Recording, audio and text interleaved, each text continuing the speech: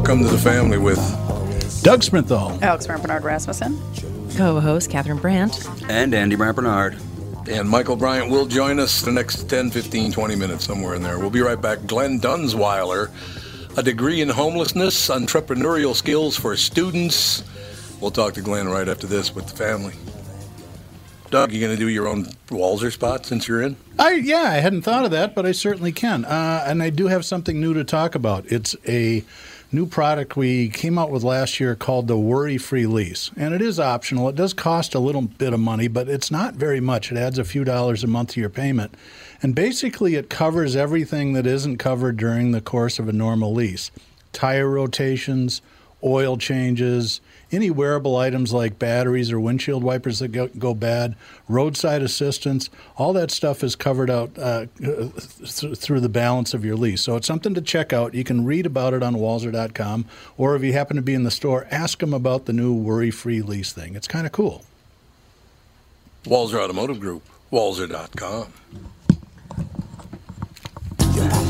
What the hell? Michael Bryant, Brad Sean Bryant, what's the latest? We're just trying to represent people who've been injured through no fault of their own.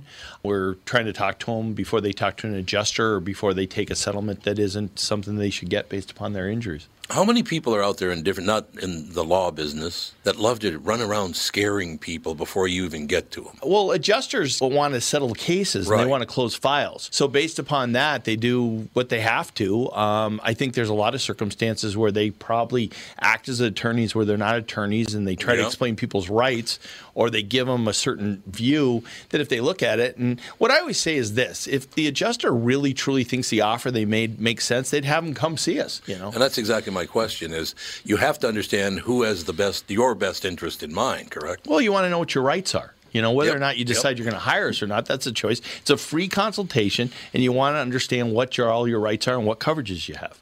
And plus the fact I hang out with you, so you got to be a good guy if I'm hanging out with you. Maybe. Okay. Ladies and gentlemen, Michael Bryant, Bradshaw, and Bryant.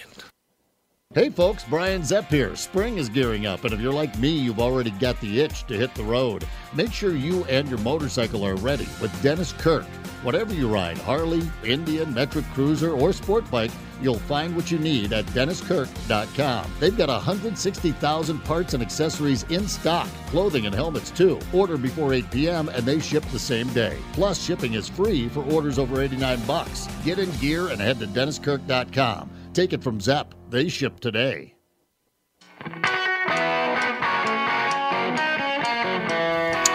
Very good, ladies and gentlemen. Brian's up on the show doing Dennis Kirk. That's one thing I'm impressed with. I have not, if I met Dennis Kirk, it was very briefly. I don't think I've ever met him, though, but he's a very loyal guy. See, that's what I like. He said, I want to advertise on the podcast, but I'm going to keep Brian. I went, that's good. The loyalty means a lot to me. So back in my motorcycle riding days, I bought a lot of stuff from those guys, and they were great prices and great service. Yep. It really is a great outfit. Are you heading for adventure? Yeah, now I'm not. I'm just heading for the bathroom. You're getting a little hurling getting in? But no, I do it. I admire that. Loyalty is a great thing. I should mention also that in the next, several days to a couple of weeks, Andy and I are going to do a separate hour from these 2 hours, talking to my good friend, I won't say who it is yet until we get it rolling, but we're going back to a 3-hour format, but that third hour is going to be a one-on-one interview, or two-on-one, because Andy will be there too. But if you have any suggestions who you'd like me to interview for that hour, I've already gotten a few. Doug, of course, obviously, you could suggest a few. The first two that have been suggested to me are Mike Lindell and Donald Trump. So now who you got in your camp, Dougie? Well, I'd try to get the president of the Ukraine. He's a little busy right now, but Zelensky? You'd probably get quite a few listeners. I have a suggestion. Glen Dunzweiler. You could get Glenn on. Yeah, absolutely, Glenn. That works for me. But yeah, so we'll get. That'll be a nice balance. It'll be Glen Dunzweiler and Donald Trump. What do you think, Glenn? Yeah, let's do it. I like it. Ladies and gentlemen, the book, A Degree in Homelessness, Entrepreneurial Skills for Students. Glen Dunzweiler wants students to succeed. After teaching at universities for 11 years and seeing students put themselves into debt with no exit strategy, He looks to give students the tools he wishes he had while he was in school. Education doesn't have to be confusing, the confusing poverty trap it has become. I'm glad you put it that way, Glenn, because why has it become such a confusing poverty trap? What is this all about? So we are taught that going to school and getting a degree is the key to success. And we treat going to school and getting a degree as the golden ring. But the truth is, after we get the golden ring, no one really cares about that golden ring but you, and you have to know how to live your life after you get that golden ring. And school does not teach you how to succeed after education, and that is the conundrum. Glenn, this is going to be a great hour because in studio with us, Doug Sprinthal, who comes in usually on Thursdays, but he's also kind of filling in today, and his father was a professor. So Doug, you guys are going to have an interesting conversation, I think. I am a proponent of higher education, but as the parent of 4 kids, 3 of them that are in college, I also realize that the financial pain is, well, let's put it this way. This is why I start drinking vodka and orange juice at 8 in the morning. You're supposed to admit that. Not a good pass, my friend. It's not a good pass. Yeah, so what's that all about? Catherine's mic's not on for some reason. My mic is not on. Well, It was on. Hello? Is that it? No, that's not it. Guy, you can talk amongst yourselves because I have to get your... Doug, you and Glenn talk for a second because I got to get her mic to work. Now it's working. It's working? Oh, There she goes. no, it's really loud. Sorry. Yeah, you can't move that mic around. I didn't. Liar. Anyway, we're back, Glenn and Doug. So nice conversation you both had there. I came from a family that my dad and his brother and sister, raised by a single mom in the 30s, all went on to become college professors. And I'm a prototypical American family where going to college is an expectation. But when you look at how the finances have changed and all the other occupations that are out there, I'm not as convinced that it was that it's quite as worthy as it was a while ago. Now, that being said, my kids wanted to go. I didn't make them do it. You stop making kids do stuff when they hit 13. So I don't know. I think it is a different world right now, and it's just appalling how expensive it is. It's unbelievable. Glenn, is it a situation? Sure, yeah. Last I heard, Glenn, the top rate now is like $73,000 a year. Is that correct? I don't know, but I know it's expensive. And how do you do a cost-benefit analysis on that? Right. You better do a cost-benefit analysis on that. You better learn how to do it, because I would hate to pay $73,000 a year for 4 years to get out to have an opportunity to earn $24 an hour, because I'm never going to be able to pay that back, right? And that's what we're graduating now. We're graduating people with degrees that have no opportunity to ever pay that debt back.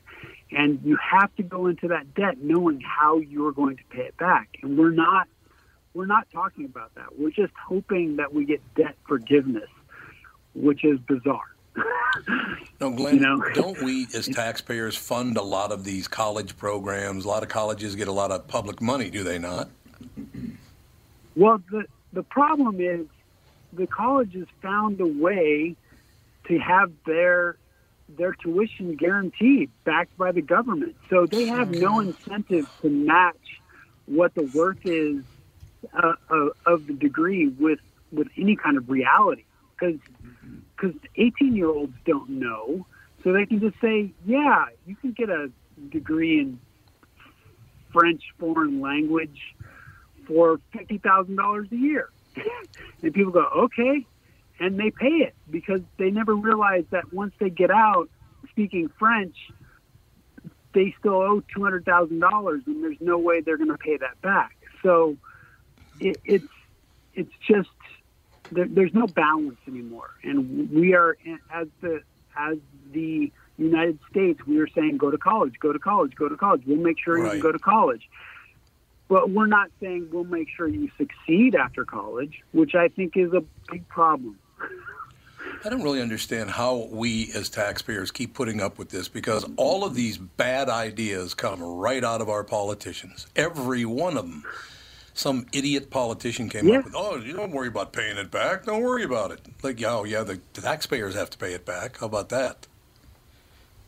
Yeah, I mean, it's we're writing the good story. And the good story is, like, I forget the other guest's name, but as he was saying, this idea that you can advance yourself by getting a formal education, yes, but that is, in the past 20, 30 years, has turned itself on its head, because that formal education is no longer guaranteeing knowledge is useful once you get out of that education in a way that can earn money in a capitalist society. God, it's amazing. I got to read this paragraph. In 2015, Glen Dunzweiler, our special guest today, moved from a professorship at California State University at San Bernardino. Boy, that must have been a tough area to live, huh? Boy, I'm telling you, that CSU San Bernardino, what a horrible campus. I have had the opportunity to teach at 3 different types of universities with 3 different types of students, and CSU San Bernardino were the students that their group never went to college. They were the first ones to go to college, and they were well-meaning, but they had a lot of life difficulties that they were fighting through. They're just coming out of partying, and so yeah, absolutely. So to finish, in 2015, Glenn moved from a professorship at CSU San Bernardino to Los Angeles to focus on the business side of entertainment. He found distribution for Why Homeless and began to work on his second film, a biopic titled Deuce, about a former student getting himself out of the south side of Chicago, in addition to filmmaking and book authoring. Dunzweiler, but you're busy, man. You got a lot of balls in the air, man. Yeah, that's the thing. That's people say that, they're hyphenates because they're fathers and their parents and their church members and their whatever else their profession is. Well, I just work on what I work on. I don't have a wife. I don't have kids. I don't have community. I just do all I do. I throw all these balls in the air, and I just try and get them to work, because that's entrepreneurial endeavors really excite me, and that's really what my life has come down to. And plus, trying to grow people into wealth one story at a time, trying to help these students. Once I learn these entrepreneurial skills, I need to get these to these students where I couldn't help them when I was teaching at universities, because I didn't know. I didn't know how to define your own value. I didn't know how to do a cost-benefit analysis. I didn't know all this business stuff. And now I'm just trying to get this business stuff to these students that are just setting themselves up to fail. I love this. Read this book to find out how you can avoid a degree in homelessness. Nice way to put it, Glenn. Yeah, I mean, well, honestly, I got a bachelor's degree in drama, and I got a master's degree in technology and design for live entertainment. But live entertainment is a broken business model. Entertainment is a broken business model. It's very competitive, that everyone is competing for credits and peanuts, right? I mean, the money is not dispersed very evenly. So I got degrees in homelessness. I got out, and it was because my mother really wanted me to get a job that was stable and had insurance. I went into academia, which is another broken business model. And I just started learning, wait, what am I doing? I'm putting all my effort into something that's not sustainable. This is not good. And so, yeah, I'm trying to prevent other people, if they do get degrees in something that is not easily monetarily successful, they need to learn how they can spin it into something that can make their lives sustainable. Because I've been on that side where you have no more money to do the things you want to do. Mm-hmm. You don't want to be there. You don't want to be there. No, that's very, very clear. Doug, I probably need your help on this, but I think, to tell you the truth, I went to college for one day. That was it. I lasted one day, couldn't do it anymore. But I do believe, and tell me if I'm wrong, Doug, because you would know, because you went to college in this town, wasn't it like $900 a semester? It probably was about that. So by comparison, and this will make you want to go to England, my youngest decided she wants to go to the University of London, and she's over there and loves it. And it's expensive, but no worse than a U.S. state school. So its tuition is about £19,000 a year for foreigners, which she is obviously. So it's about $23,000 or $24,000. If you're a UK citizen, it's £3,000 a year to go to the University of London. Wow. I mean, this is not, Well, they don't just let anybody into the universities either over there. Well, that's true. Yeah, it is a different system. They assume that you can read and write, so there's no basic here classes. It's mostly like, are you literate and do you have enough money? More importantly, and then you're basically in at that point. So in England, you really start out at probably sophomore to junior level classes when you start. But other than that, I was just stunned at how inexpensive it was for residents. Yeah. Glenn, I have to ask you a question. Is part of this, did this happen because in America this does happen quite often?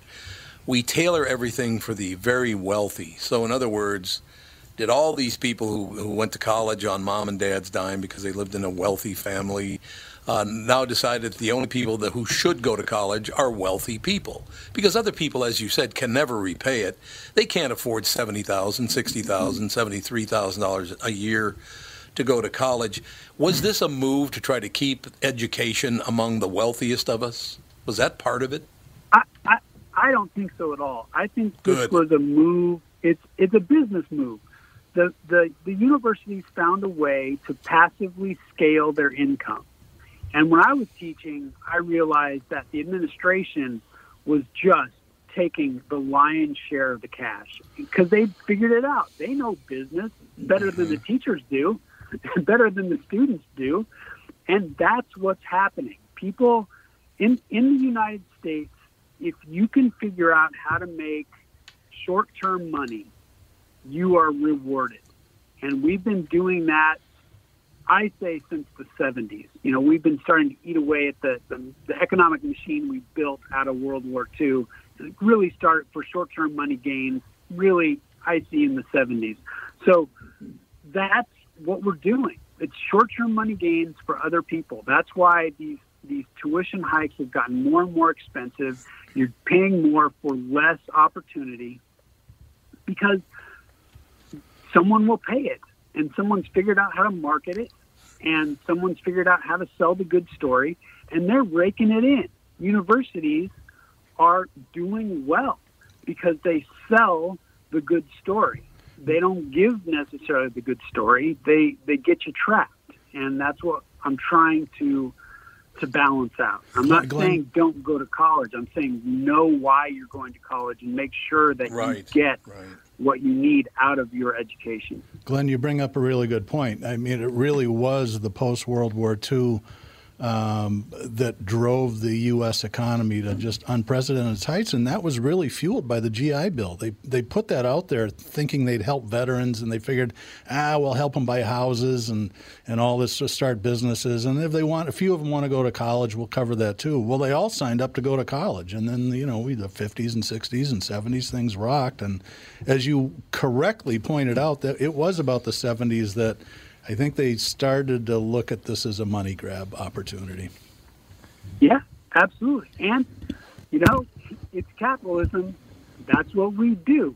So I'm not saying it's a bad thing, but I'm saying try not to get taken advantage of. Try not to get taken for granted. Learn these skills and know the games that are played because people will play these games. And unless you figure out what leverage you have, what incentive you have to do certain things, you're going to lose because they don't care. If you make money in the United States, you're legitimate. If you can't make money in the United States, you are illegitimate. So you better learn how to make money. Glenn, what do you do if a member of your own family is working the same scam on you? Because the reason I ask, Andy and Alex are in studio. My wife, Catherine, is here. Our son, Andy, and our daughter, Alex, are in studio as well, and I want to ask them the experiences they had. But Catherine and I paid for the college years of Andy and Alex, so it's all paid off and all the rest of it. But here's my problem, Glenn, and you need to help me with this. And Doug, I need help from you too. Okay, ready? So what I did to make sure all the bills got paid is I would transfer money into my wife's checking account, and then she would pay the tuition and the bills and whatever needed to be paid, she'd pay it out of that. Okay? So that's why it's all paid up, everything was paid for, everything's good. Now, the only problem I do have, Glenn, and you can do the math here, since, Alex, you graduated in what year? From college or high school? College. 2011. Okay, 2011. So for the past 11 years, Andy and Alex have both been out of college, but that monthly stipend I send to her hasn't gone down at all. Now, what do you think's going on with that money, Glenn? See what I'm saying? It's inflation. Cost of living increases. Oh, is that what it is? Yeah, absolutely. What do you think of that, Glenn? All of a sudden, she decides, no, don't worry about paying for the tuition. I'm just going to keep it. I have a suggestion for your third hour. How about a marriage counselor? Oh! Glenn, what do you think of that, actually? I'm being threatened right here. You know? He goes, yeah. In this corner, at 5'10", 145 pounds. Yeah, I think our socialism in this country is our family and sometimes our community. Hopefully, our community. Right. So that's right. So, you are there to make sure that your family stays afloat. Now, I would argue it would be best if you teach them how to keep themselves afloat occasionally. Oh. More right? marriage counseling. You should see the looks up here. I mean, the thing is, though, I mean, I know my father only learned ever how to be an employee. That's what he learned. Right. And so I only ever learned how to be an employee. And when you get in a position that money is something that your employer never gives you enough of, and that's the only way you know how to look at it, you're stuck. And you keep teaching, you perpetuate that stuckness. So my dad taught me the way that he learned how to succeed. He graduated from college, but he also went to Vietnam, so he's part of the GI Bill. He bought a house low enough that accrued. It increased in value over the years. So he set himself up in the right way that was set up for him out of that 50s machine, out of that 60s machine, right? And it's working for him. So that's all he had to teach me. But none of that stuff works for me. I bought a house in 2006 and we went through the 2008 housing crisis. I bought a house at $395,000 in 2006. By 2012, it was worth $180,000. So obviously, whatever works for my dad and whatever he knows doesn't work for me because times change. The business models have changed, and the opportunities have changed. Some have increased, some have decreased, and you have to keep up on that. And your family has to, if they can, they help you to change that. But I think what's happening is, parents only teach what they know, and what they know is no longer valid a lot of times. We have to take a very quick break. We have you for about 10 more minutes, Glenn. Is that right? Yeah. Wonderful. That'll be excellent. We'll take a quick break. Be right back. Glen Dunzweiler, spelled Dunzweiler. The book is called A Degree in Homelessness, Entrepreneurial Skills for Students. It's available on Amazon and everywhere. Right back. More with Glenn right after this.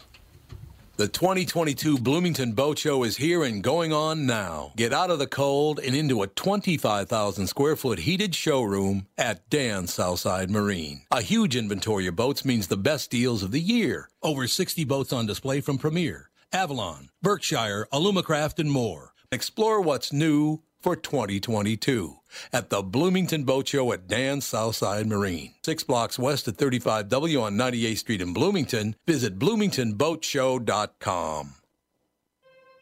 Tom here, and I'm talking with Brad Huckle and Mike Bilski of North American Banking Company. We've talked before about how working with a community bank like North American Banking Company can benefit business owners. Do you have an example you could share with our listener? Our customers at Homeco Insulation in Blaine have been banking with a big bank for many years, but suddenly their calls weren't getting returned and their banker was unresponsive to their business needs. You can imagine their frustration. They had a successful business, wanted to expand, and their bank cut them off. They were ready to move on from their big bank. When they were referred to us, we knew they wanted to work with a community bank that would be responsive and would take the time to understand their business and its needs. That sounds like a perfect fit. I know it can always reach out and not only talk to an actual person, but I'm talking to an experienced lender. They've told us the same thing, Tommy. Look, I know Brad and Mike, and I trust them with my banking. My whole family does. So why not bank with my banker, North American Banking Company, a better banking experience, member FDIC, and equal housing lender. You all have helped build MyPillow into the incredible company it is today and have trusted in Mike Lindell to give you a great night's sleep. Mike's latest incredible deal is on the Giza Dream Sheets, which you've heard me rave about before, that's for sure. These sheets are made from the world's best cotton, Giza. They are ultra soft and breathable, yet extremely durable. Right now, the Giza Dream Sheets at its lowest price ever. These sheets are 60% off, coming in as low as $39.99 with promo code TOM.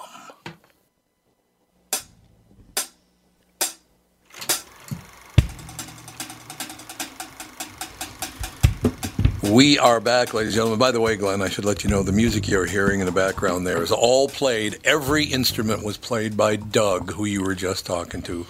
Yet another just flood of talent coming from that boy. That's all I know. The best musician in the 7-county mosquito control district. Yeah, there you go. Or lack thereof. Or lack thereof. Glen Dunzweiler, our special guest, ladies and gentlemen. Glenn, you've got some things, but they're listed under guided questions, which I think is pretty incredible. You've already talked about the pitfalls of following your passion. See, and I think this is a great idea. This is a brilliant idea, Glenn. The pitfalls of following your passion without assigning a dollar value to it. People just assume they're going to go in, they're going to make a ton of money, and oh my God, it's going to be the greatest.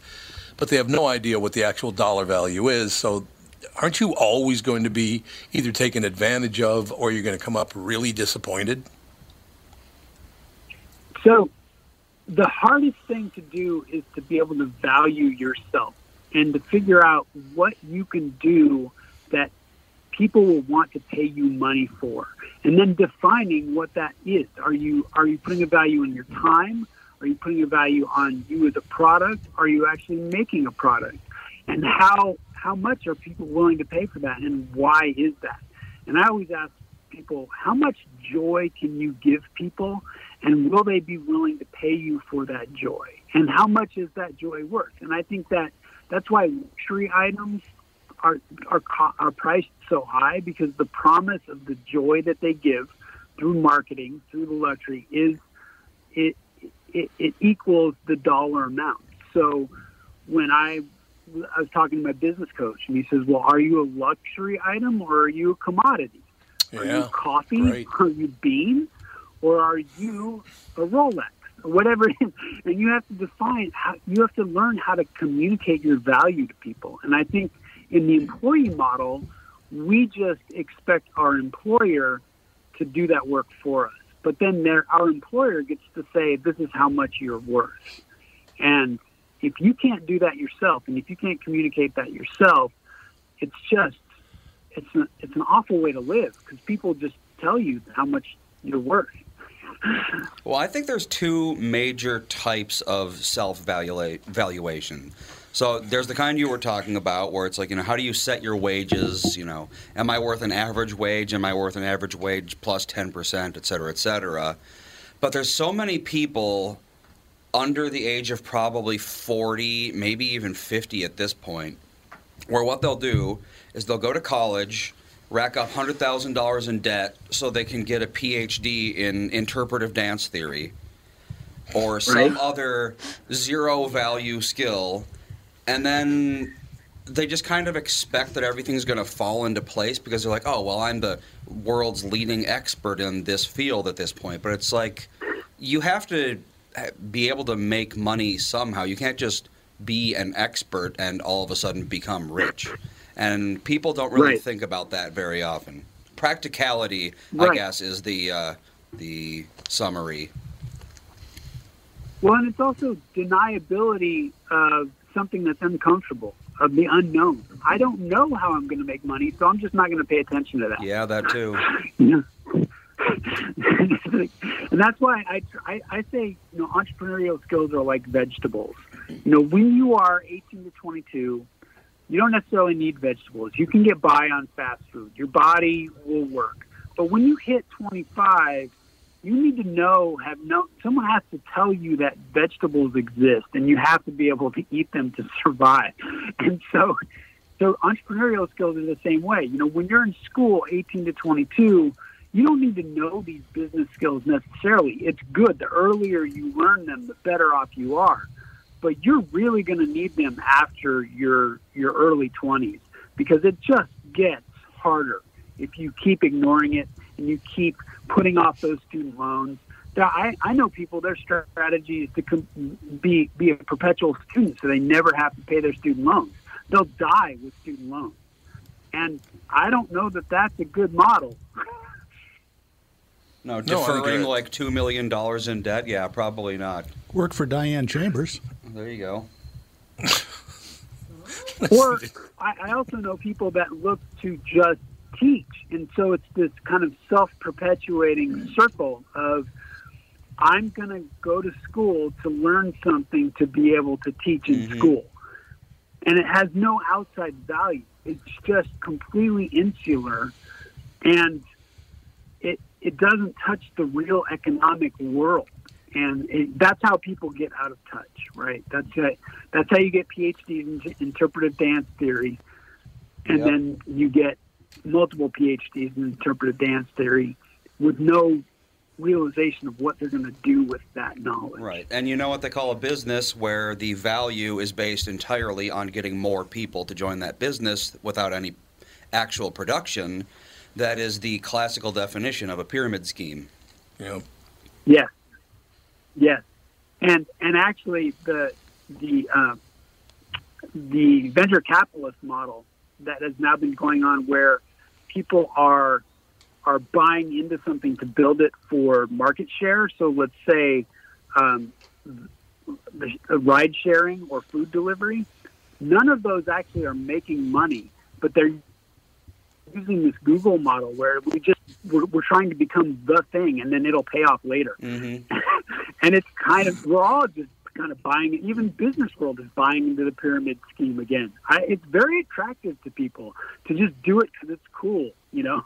I do that interpretive dance because it's cool. It's cool now, but what's later? Because the big realization also is you have to set yourself up for being able to survive once you can no longer make now money. And that could be because you age out, because your body gets old or your mind gets old. My grandfather always used to say, "Pay yourself first." I didn't know what that meant. And when I was 19, I bought a Harley Davidson, and I went to him and I said, "Hey, look, Grandpa, I paid myself first." He said, that's not what it means. But paying yourself first. Paying yourself first is making sure that you can survive after you can make now money. And we're not looking at that ever. So when you get interpretive dance, you're not going to be able to dance in your 90s, probably. And what if you live to your 90s? What are you going to do? How do you make that income from 40 years ago pay for you now? And that's also just part of this business realization that I think students don't have, employees don't have, but also the newer business models don't have. It's just kind of crazy to watch. Glenn, it's pretty amazing. Does this all start K through 12? And the reason I ask that is because the school I went to, it's an inner city school in Minneapolis. School I went to, they did a study, and they learned that a very, very, very high percentage of the students, and I'm talking about way up there, could not read beyond this is a high school, okay, 10, 11, and 12, that a very high percentage of those students could not read beyond the level of a fourth grader. So does this all start in K through 12? Is anybody getting an education any longer? So, my ex-wife was a kindergarten teacher. My mother was a kindergarten teacher, and my father was a junior high and high school teacher. And you think by all these millennia of teaching children, we know how to teach. But what's happening is the business models, the administration, the veneer of teaching our children is more important than actually teaching our children.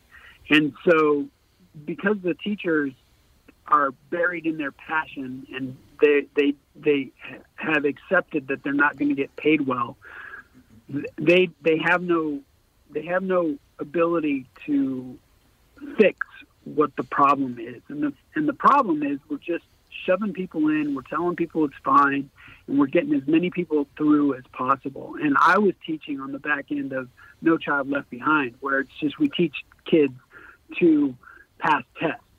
Right, and right. That is not sustainable. My hardest job as a university professor was to get students to think for themselves. And writing came in that one, especially when I was teaching at CSU San Bernardino, because all these kids came from impoverished families where their parents didn't even speak English. Their writing skills were lacking, but they had 10, 12 years of just people shoving tests in their face and saying, mark A, C, B, D, E, and then we'll go to the next level. Because we statistics have meaning to us for some reason that I cannot figure out. But the realities of teaching does not.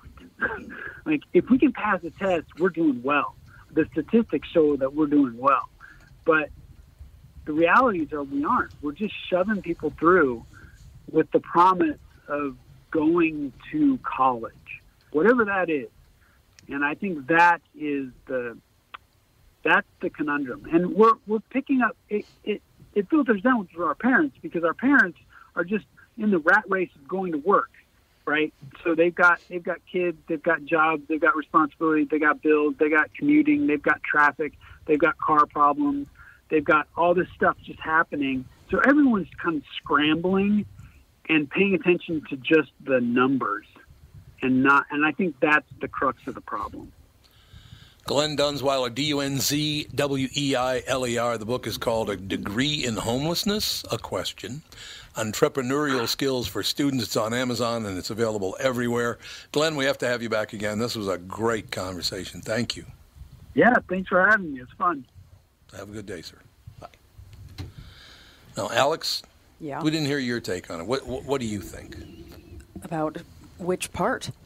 Well, going to college is kind of what we were talking about, and you have a college degree from St. Kate's, so that's good. Well, the interpretive dance thing is interesting because, many of my friends have a degree in dance, and I was going to go to college for a degree in dance. I have a minor in dance, all of my friends that got degrees in dance, I want to say probably 10 people that I know did, and I think 2 of them are still working. All the rest of them either got injured or had to retire. Oh, dancers retire super young. Yeah, it's like nobody makes it past 30 because it's just so hard on your body. And I remember having that conversation with you, Mom.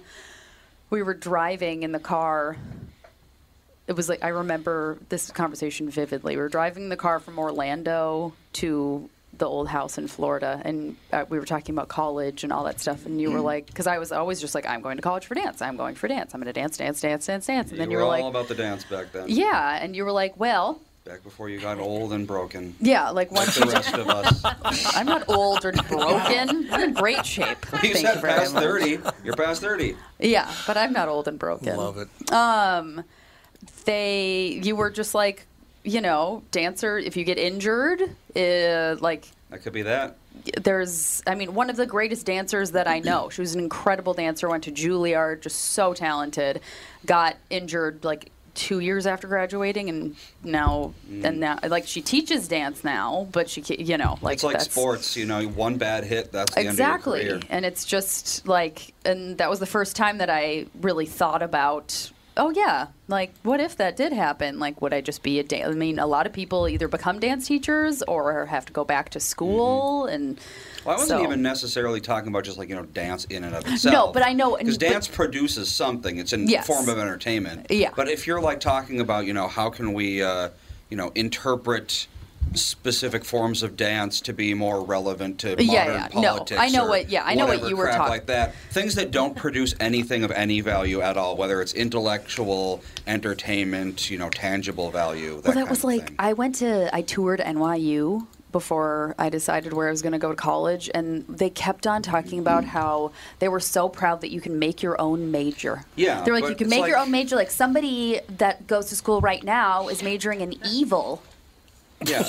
And I was how do you get a job saying, what? "Oh, I'm a major in evil"? Like what? Yeah. Yeah, he can pick and choose his own classes. An exorcist, I guess, but that's a pretty dead field. Yeah, and like you work with somebody like in the staff to cater your classes to blah blah blah blah blah, and I'm like, yeah, so like, but what? Yeah, to when what you end? on That's your, the thing I is, don't know. a lot of people think that just like intellectual pursuits are like a craft. It's like, if you get really good at a craft, you can pretty much make whatever and sell it. It doesn't really matter what you make. Yeah. But when it comes to intellectual pursuits, that's not the case. You can become the world's leading expert in every field that exists, but unless you have a skill, you can't do anything with that knowledge. Well, yeah, it's like I have a friend that spent so much money. She has her master's and everything in museum studies, and she sells glasses lenses now. Yep. And like, never has worked in a museum or anything involving a museum, but she has so much student debt. You have to think about, what are you going to do if you don't land that dream job? Because with museum studies, you either become a curator or you don't become anything at all. Yeah, you could be so a if you can't docent, land a curator job, then what do you do? I know. Well, and that's interesting because like Dan and I are always talking about like, because we both were very fortunate that both of our parents were able to pay for our college, so we never had any student debt. And so Dan and I are like, we want to do that for our kids. And Dan's like, I'm kind of hoping that they don't want to go to college because it's kind of a waste of time. Like, depending on what you want to do. But like Dan, he went to college for marketing, got a job in marketing, still works in marketing. Like for him, it was for him, yes. Yeah, like for him, it was very. I mean, of the people I know, I would say at least 75% of them didn't end up in a field even remotely relevant to their degree. And I mean, in certain, like when I was trying to get jobs right out of college in fashion, they were like, it was between me and one other person to be the visual something at a store. Like I would have done, like styled all the mannequins and like made sure everything looked good and whatever. And they were like, we actually decided to go with somebody else that didn't go to college and just has been working in the store skills, the entire time. Yeah, that sort of thing. Experience, those are very important. Yeah, and I was like, okay, so I have this degree in like fashion merchandising and design, but what the hell do you do with it? Yep. Like I have to say something. Okay. The thing that colleges are going to have to start doing to stay relevant, because student loans are one of the reasons why college is so expensive. Yep. Because they can sell the loans, they can make a ton of money off of student debt. That's why. One of the and you can't default on them. No. Yeah. Don't let you, no matter what. One of the multifaceted reasons why student tuition is so high, and that could easily be addressed, but there's no money in that. So we all have politicians that are saying cancel student debt. Well, that sounds really great on paper, but if we're going to continue on this path where everybody's going to school and it's going to cost $50,000, $70,000, $80,000, $100,000 to go to school, taxes will have to be so high. That it's not. I mean, a lot of schools are going to have to shut down, and a very few people are going to be able to get in. The very brightest and the most talented. Well, that is how it was for how many hundreds of years. That's how it was until probably 50 years ago. Honestly. Yeah. Well, I mean, you go you to still have to college be if you want to be in the top 5% of whatever that field is. Most people would be fine with an AA degree. Absolutely. Really, honestly. But a lot of businesses won't accept AA degrees anymore. That's the problem. Well, that needs, Well, like I said, a lot of things need to change. But the thing that colleges could do, they could do outreach into the community and get these people connected to other people to get jobs, like the people that want to get into dance, the people that want to get into evil. They're just going to have really into evil. I mean that's going to be. They're going to have to do more honest job training. Mm-hmm. Yeah, like at St. Kate's, you had to do an internship. That was like part of getting your degree. You had to do an internship, but it was like it didn't help you get a job. You got some experience, but there was no Yeah. It this will wasn't actually now help you. We'll get you to a recruiter or whatever. Yeah, or something. Yeah, it was like, I said 5%, 1940, 25 years and older college completion rate, 4%. Whoa. What? Now Yeah. go to 1960 and see what it changed to. Not that much, actually. It's like 8%. Well, it doubled. It did. Well, yes, it did double. Hey. That's in 20 years, though, and that's still well under 10%. That means 92% of the population never completed college. And that's a 25 years and older, too. My brother finished college at St. Cloud State. Not exactly, Harvard. No, I went to the cheapest accredited university I could find. Yeah, it's a fine school and all that. But Literally. my brother, he ended up having a great career, and he ended up managing people that had way bigger degrees than he did. So it's not always school that's going to help. Yep. We have to take a break. We'll be right back with the second hour. I think Michael Bryan's coming in for the second hour. He's right here. He's just you're there sitting already? and listening to this Wait a riveting minute. conversation. How long have you been there? About an hour. No,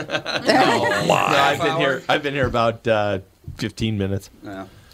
I've never heard you shut up for 15 minutes. Well, he's trying to... How would you know? I have a question for Mike. What was your undergrad? What did you get your 4-year in? I had a poli-sci history major and a minor in speech. Yeah, most Seems lawyers appropriate. are history majors because of it teaches you how to read. I didn't know I'd be a lawyer. I mean, lawyer was kind of the backup thing, but... What you really wanted to be was a museum curator. What I really wanted to be was a Spider-Man. That's really what I wanted to be, but I gave that up at like 6 or when I was 5 or 6. But that was my real desire. But no, I wanted to be in politics and work on campaigns and run myself. That was kind of that was what it was all about back then. That is kind of what being a lawyer is like, though. It's like being a politician in a lot of ways. You got to know the laws. You got to market yourself. Huey Long said the 3 reasons you want to be a lawyer if you're interested in politics is so that you can stay active in ongoing things. Mm-hmm.